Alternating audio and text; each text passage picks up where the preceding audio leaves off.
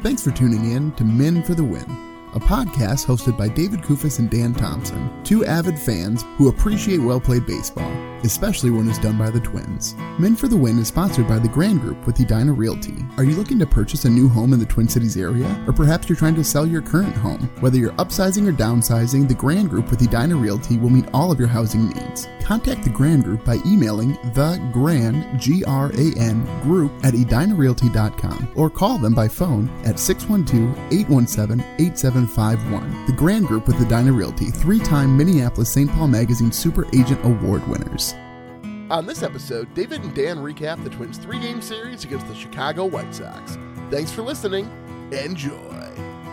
Thanks for tuning in to Men for the Win. My name is David Kufis. With me, as always, is Dan Thompson. For the last time this season, folks, Dan and I will be recapping a Twins baseball series. And Dan, I gotta be honest with you, there was one key silver lining from this series, but other than that, Dan, wow, this was a rough one to watch. But they won the last game, David, 10-1. That was exciting. There could not be a more meaningless game. Yeah, I guess that's true. But at least they went out with a big bang like that, David. Kept the White Sox at 500. Yeah, okay. I suppose if that's our goal here is to keep the second place team in the AL Central from finishing above 500. Mission accomplished, Dan. Well, look at this. The Cleveland Guardians ended up with 92 wins. Like, I would call that a pretty legitimate division champion. 22 games above 500. You realize they played basically the same schedule the Twins did, right? Well, yeah. Next year, I guess, well, it'll be different. Well, they'll all be playing the same schedule next year. I'm just excited for more baseball next year, David. Well, there'll always be more baseball, Dan. But we talk about this every year about this time. Just remember that come the dead of January, David, you're going to wish you could be watching Game 3 here of this Twins-White Sox series. You're probably right. It is. I always wonder how long it takes for me to miss baseball. And normally I'd say it's in sort of the lull between Thanksgiving and Christmas. It's it hits me oh man, I don't want to watch the Timberwolves. Come on. Well, then let's enjoy this. Let's enjoy talking about this series one last time here, David. Let's call it a brief overview. Recap is probably a bit generous for what we're about to do, Dan.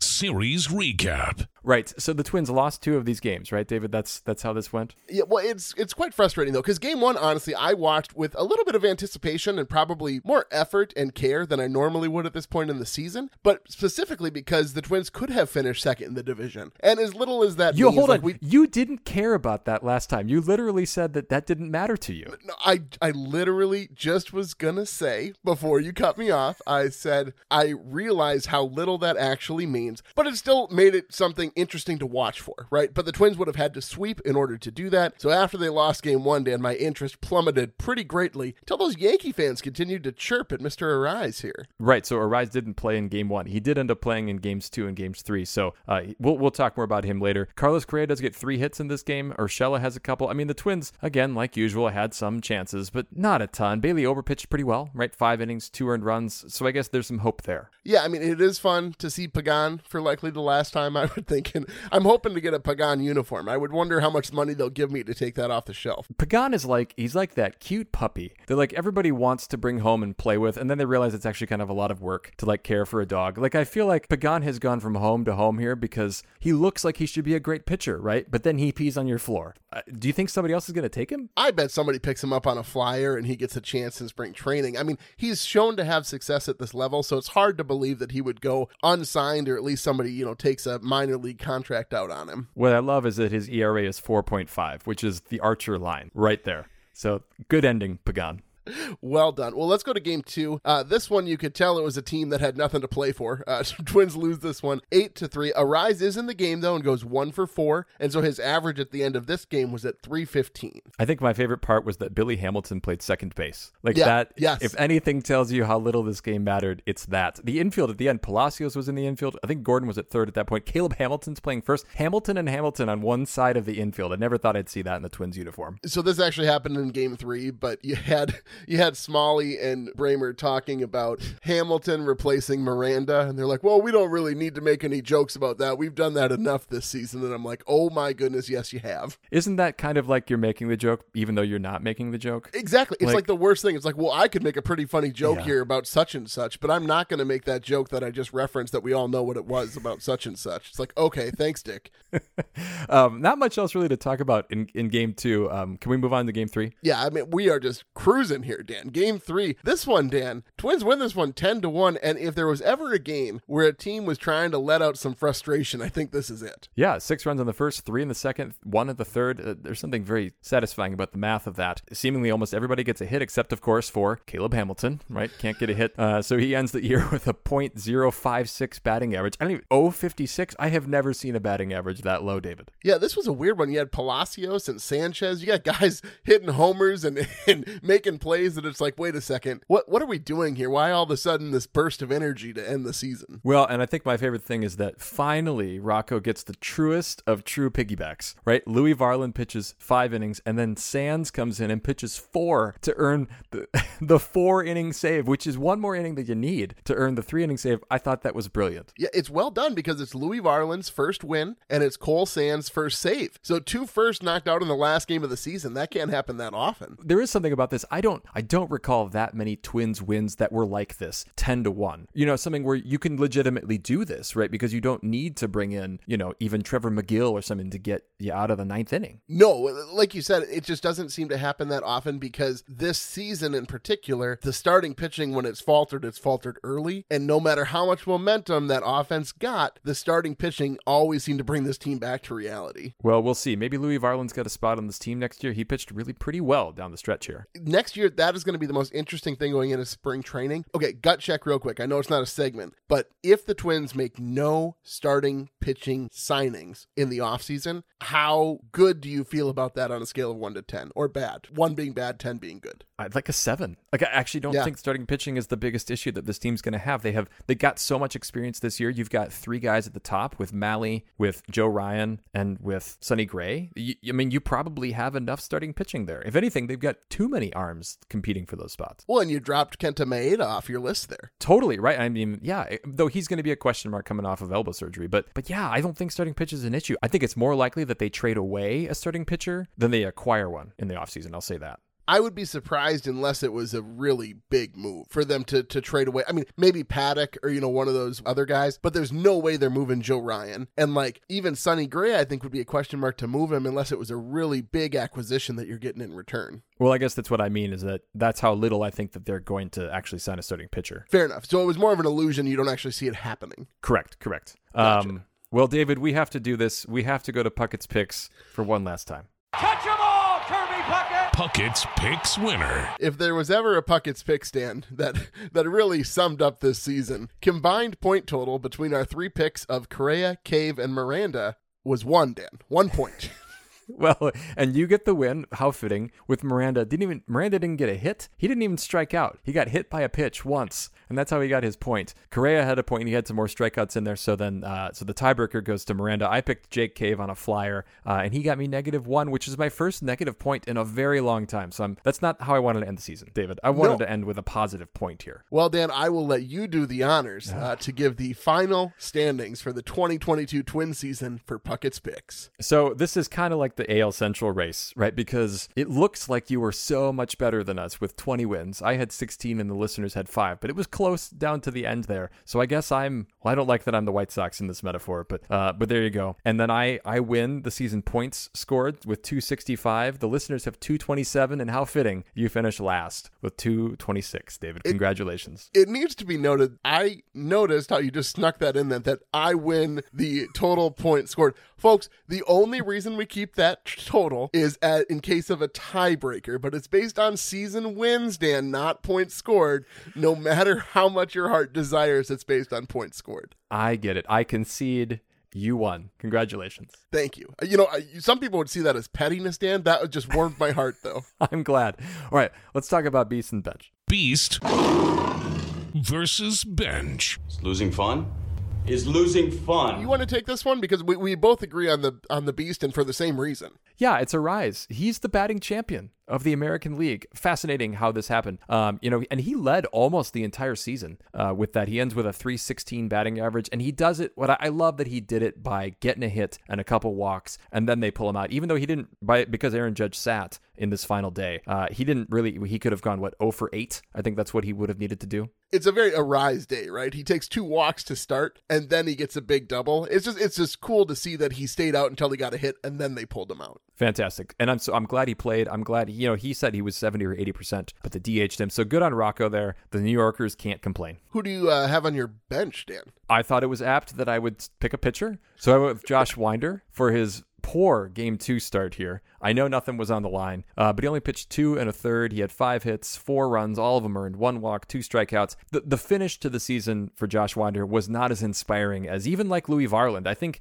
this is where these were important games here down the stretch, because you had Ober pitching quite well, Winder not so great, and then Louis Varland pitching pretty well. So in that way, I do think this was important. That's reasonable, and like you said, true to form, Dan, true to brand. Well, yeah, I could have picked Aaron Sanchez, who didn't finish the piggyback there either. He gave up 3 earned runs too right after that. So I'm going to go with Jake Cave, and here's why. So specifically because, Jake, this is me talking directly to you now. It's important that you leave a good image in the front office mind here, so that next season come spring training, you don't have to start with the Saints. You can be the 4th outfielder, Jake. You just got to believe. Wake up in the morning, give yourself the pep talk, tell yourself that you are Jake Cave. He did the little things, though. In Game 2, he had a sacrifice fly. That's exactly the kind of thing that Jake Cave ought to be doing to make this team. But I think I texted you and Hogs before. I'm flabbergasted that his batting average is as low as it is. It's 213, and it feels like he's had so many big hits that it should be higher than that. But big hits in meaningless games. Like, how many of his big hits are you looking back on being like, oof, big moment? Because I would argue that there are a lot of big moments where we found ourselves saying, okay, is this really when we want Jake Cave at the plate? Because I really don't think it is. Wasn't there a game? There was a game against the Giants where he had a big hit in the 9th or the 10th inning. There was that, right? He might have even had 2 big hits that game. Yeah, maybe once or twice this has happened in an actual game that mattered. But I would argue that more often than not, I've been disappointed in his performance in big moments, not excited by them. I suppose so, and that's probably fair. But Jake Cave, we wish you the best. Hope you're back in this organization somehow next season. That's what I'm saying. Dan. That's why he's on my bench, just because I'm a little disappointed he didn't finish on a higher note. All right, well, let's go to the rewind. Rocco's Rewind. This is what I'm thinking about with Rocco right now, and it's kind of a question. It is a question. What do you think Rocco's role is in keeping Carlos Correa here? Like, is that a big factor, do you think, for Carlos Correa, or is it just about the money? Or do we just admit that it's about the money and then these are kind of secondary things? I think that we do live in a world where Carlos Correa would take a lesser amount of money, but not by much. And I think that Rocco probably plays a role in that Rocco allows Carlos Correa to be a leader in such a way that he likely would not be able to be on a team that had a manager who's older, let's say. Or who does anything, who makes any tough decisions. Like, I said nothing of the sort, Dan. That came out of your mouth. I know you didn't. I'm wondering, if Rocco's going to make a tough call. And to be fair, I think you're right. I think he does give Correa some latitude. I would think, though, a lot of managers would give him a lot of latitude, wouldn't they? Maybe. Well, it helps that, Correa is so good in the field as well. It's not like he needs work on fundamentals. But I do wonder, Correa has to notice, right? Are you saying because Rocco can't help players with fundamentals? He's just... You inferred it. I won't say it. But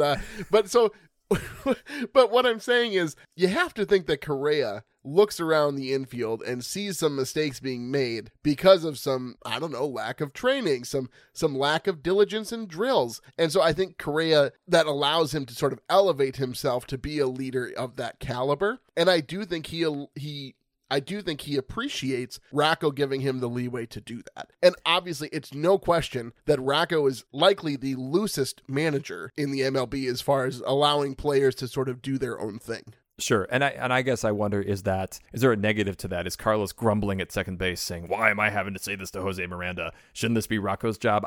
I'm not suggesting that that's the case. I just do wonder what that relationship is like and whether that plays any part in Carlos Correa's decision of whether he would want to stay in Minnesota. Probably, Dan. But he's the one who's building this championship culture. That's all I have to say.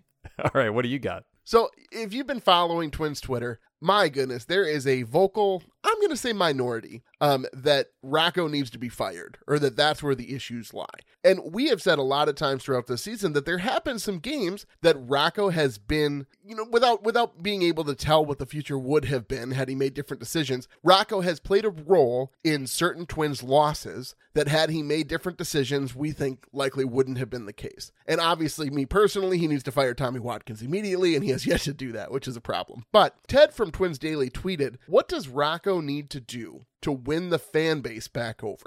And I just don't know that I'm in on this fire Rocco train. He's a young manager. He's new to the role. He's still figuring it out. A lot of his errors can sort of be traced back to really counting on players to perform in spots where the confidence that he continued to have in guys was way over where it should have been. I mean, obviously we're talking about Pagan and we're talking about Tommy Watkins. I think we have to remember that the expectations of this team this year were about where they ended up. And if you consider all of the injuries that they dealt with and the fact that they played Buxton only played like 12 games after the All-Star break, and the pitching injuries that they dealt with, I think there are other issues in the organization, and Rocco is not, if he's an issue at all, it's not to me a top 5 issue right now in this organization. No, I would agree. I don't think that he's a top priority. I think some of the coaching staff needs to change. But other than that, I think you got to give the guy a little bit more leeway. All right, let's go to the Minnesota moment. Minnesota moment. So I'm going to go, we sort of alluded to this, but the 6-run top of the first in game 3, it was just nice to see a sort of offensive breakout, and it did leave things in a little bit of a nicer way than had they lost this game 10-1, right? Like, I just love to see that offense firing on all cylinders, and that was with arguably the B squad, right? So we'll see what this team comes back with next season, Dan, and whether they can bring back the Bomba squad and actually bring back the Bomba squad. Yeah, it's good to see some fight. And the best thing to me was that Jermaine Palacios hit his first and then his second Major League Baseball home run in this series, David. We were wondering what Palacios' value would be on this team, and clearly it's as a power hitter, I think now, David. Gotta be DH next season, no question, Dan. All right, let's keep going. I just don't know how it can get any better. Mauer's musings. I'll ask you mine first here because it's still pretty twinsy. Should we care less now in this day and age about batting average and more about OPS? Like, should the batting champion matter as much as we, and I think you and I would agree, I think it does matter that Luis Arraez wins the batting title, but are we wrong about that? No, I don't think so. The problem is with OPS, your OPS statistics can really be skewed. It just bothers me that it just seems like the on-base part of OPS is like sometimes seen as secondary. So like even if a guy's not getting a lot of hits, just because when he does get hits, they're big hits, that's going to skew that in one direction. Now clearly that's what the stat is. So I'm not trying to trivialize that, like the stat doesn't do a good job, because I think it does. However, average and on-base percentage are very important, and especially when the league-wide average is down, of course you'd expect OPS numbers to be elevated comparatively. So I guess for me, I would say I still care about average. I don't know if I was looking at a guy, if I'd rather have a guy with a higher average or higher OPS. I think I'd probably lean average. What do you think Terry Francona would say? Okay. Well, folks, the reason why Dan brings Terry Francona into this is because I don't know how many times, but a whole bunch of times Dan has brought up how Francona has said that the first time he saw Luis Arraez, he thought that was a guy who could win a batting title. And MLB.com just released an article about Luis Arraez winning the batting title, and in the first paragraph, they mention this. So in some way that vindicates Dan. I'm not exactly sure how. Like I don't even know that vindication was necessary, but it's just funny how many times Dan has said that. Clearly somebody at MLB is listening to the podcast. Did you see the byline? Like, am I writing for MLB.com just on the side, do you think? Are you? That'd be so fun. So to come back to the original point, I think I agree with you in that there is a lot of value in having a guy who can hit for a high batting average. And I think it's a purer indicator of a guy who can really hit. Just a guy who can hit the ball all over the field, a guy who isn't going to strike out a lot. I think generally guys with high average are not going to strike out very much. And I do want that. I want a team of guys who can hit 300. Now, I know that that's not possible anymore, but that to me is still in many ways more important than OPS, and maybe that makes me old-fashioned. No, I don't think so. And you look, Luis Arraez, with his high average, he also led the team in runs scored, which you would sort of expect at 88 runs. Sure. So it's an indicator of many other ways in which a player is valuable to a team. Yeah, well, with that, Dan, the Twins are out of it. They're not in the postseason. We're sad about that. However, the postseason picture is relatively interesting. So my question to you, Dan, is who are you going to be cheering for and who are you going to be cheering against? All right, so Houston is the 1 seed in the American League. The Yankees are the number 2. And this is a true bracket, so there's no reseeding. So the 4 and the 5 matchup in the AL is Toronto hosting Seattle, and the 3 and the 6 is Cleveland hosting Tampa. So then on the National League side of things, the 1 and 2 seeds who get the byes are Atlanta and LA,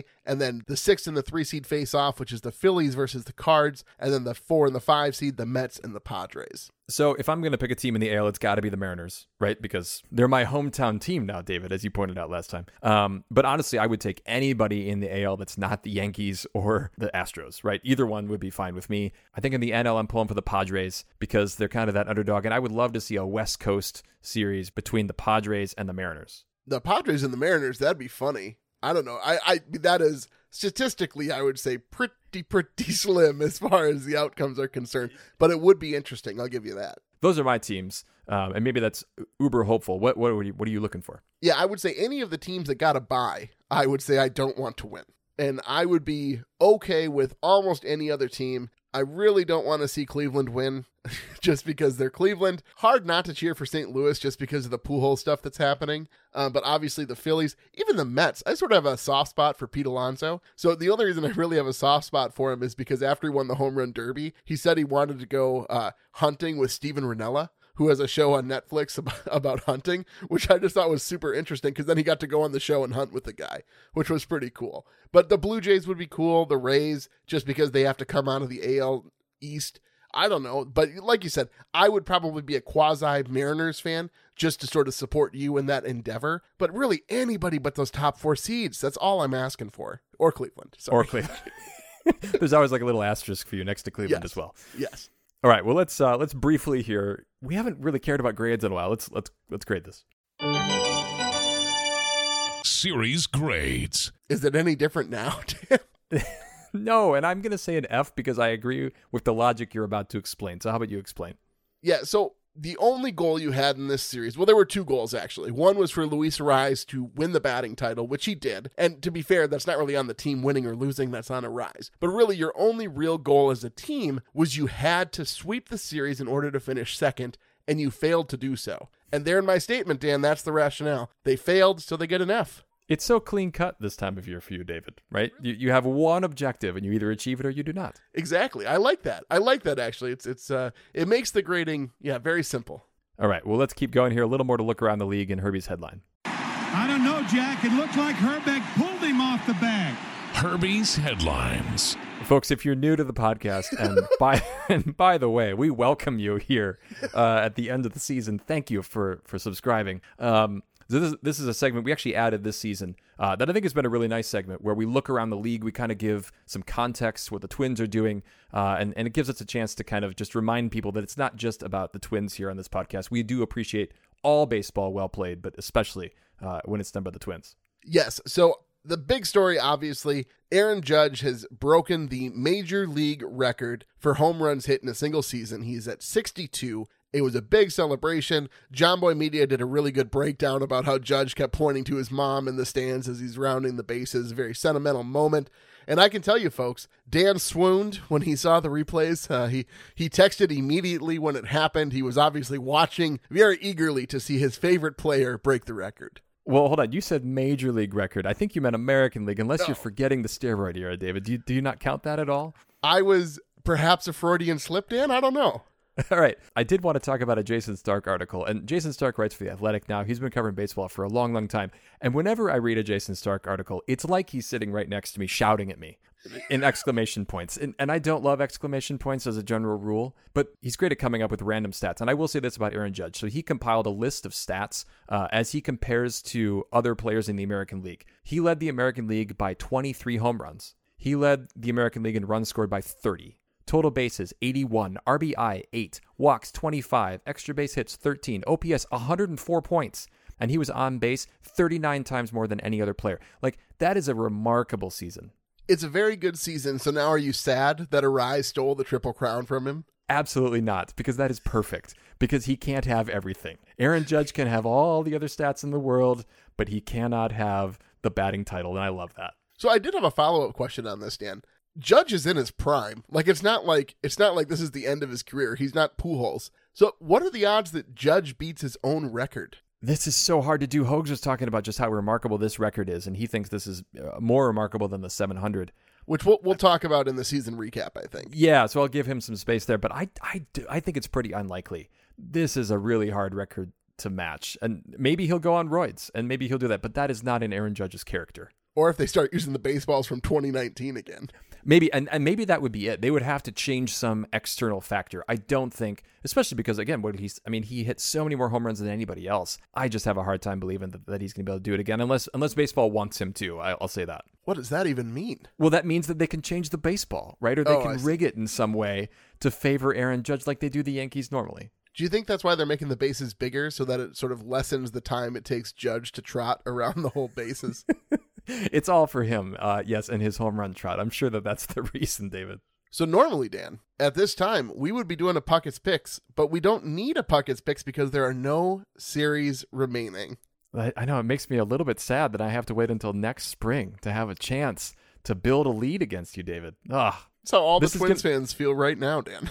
Oh, that's terrible. All right. Well, remember, we will have, as we have intended to have the last 2 years, a season wrap-up segment. Last year, technology foiled us, but we'll have one this year. We'll have Hogs back for it, too. It'll be good to have Hogs on the program. And honestly, folks, just to take a minute, for those of you who have listened, especially for those of you who have been listening the whole season, my goodness, thanks so much. It's always great to see the comments and get notes and whatnot. Thank you so much for the time and the effort and really spending time with us listening about a team that's just not very good, at least when it came to the end of the season. So to see our numbers stay pretty steady through the end of the year has been really, really encouraging, and we hope to bring this product back to you next year. Sounds good. Well, again, thank you. I echo those comments, David. And how about you send us out? Well, folks, if you like what you hear, please tell a friend. You can follow us on Twitter at Men for the Win and find our Men for the Win Facebook page. Make sure you subscribe to the podcast to be notified when new episodes are available. And if you could leave us a rating, that'd be great. A reminder that episodes are now available on our YouTube channel, and if you could drop us a like and a subscribe, we'd greatly appreciate it. Thanks so much for listening, and as always, go Twins. That'll wrap up another episode of Men for the Win, a podcast hosted by David Kufis and Dan Thompson, two avid fans who appreciate well-played baseball, especially when it's done by the Twins. Thanks so much for listening, and as always, go Twins.